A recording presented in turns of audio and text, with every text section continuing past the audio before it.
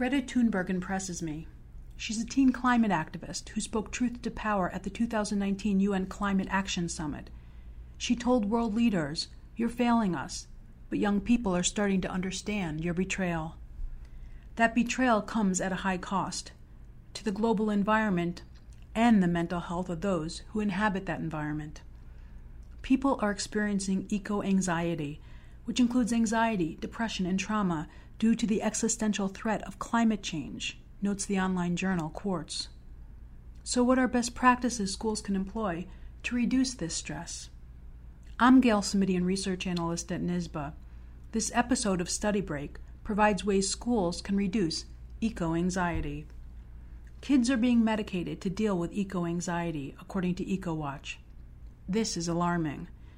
Educators can empower students to lessen the effects of climate change through curriculum, online activities, and partnerships, according to NYSSBA's 2017 Climate Change Report. Examples include using developmentally appropriate digital resources about climate change.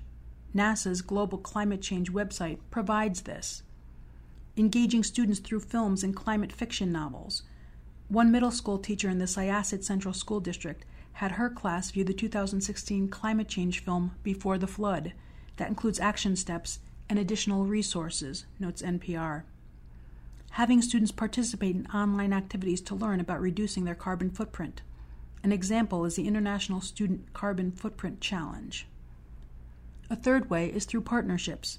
The Wild Center is a natural history center in Tupper Lake where students can participate in youth climate summits that culminate in climate action plans to implement at schools.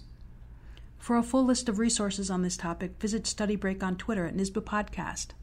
Thanks for listening. Until next time.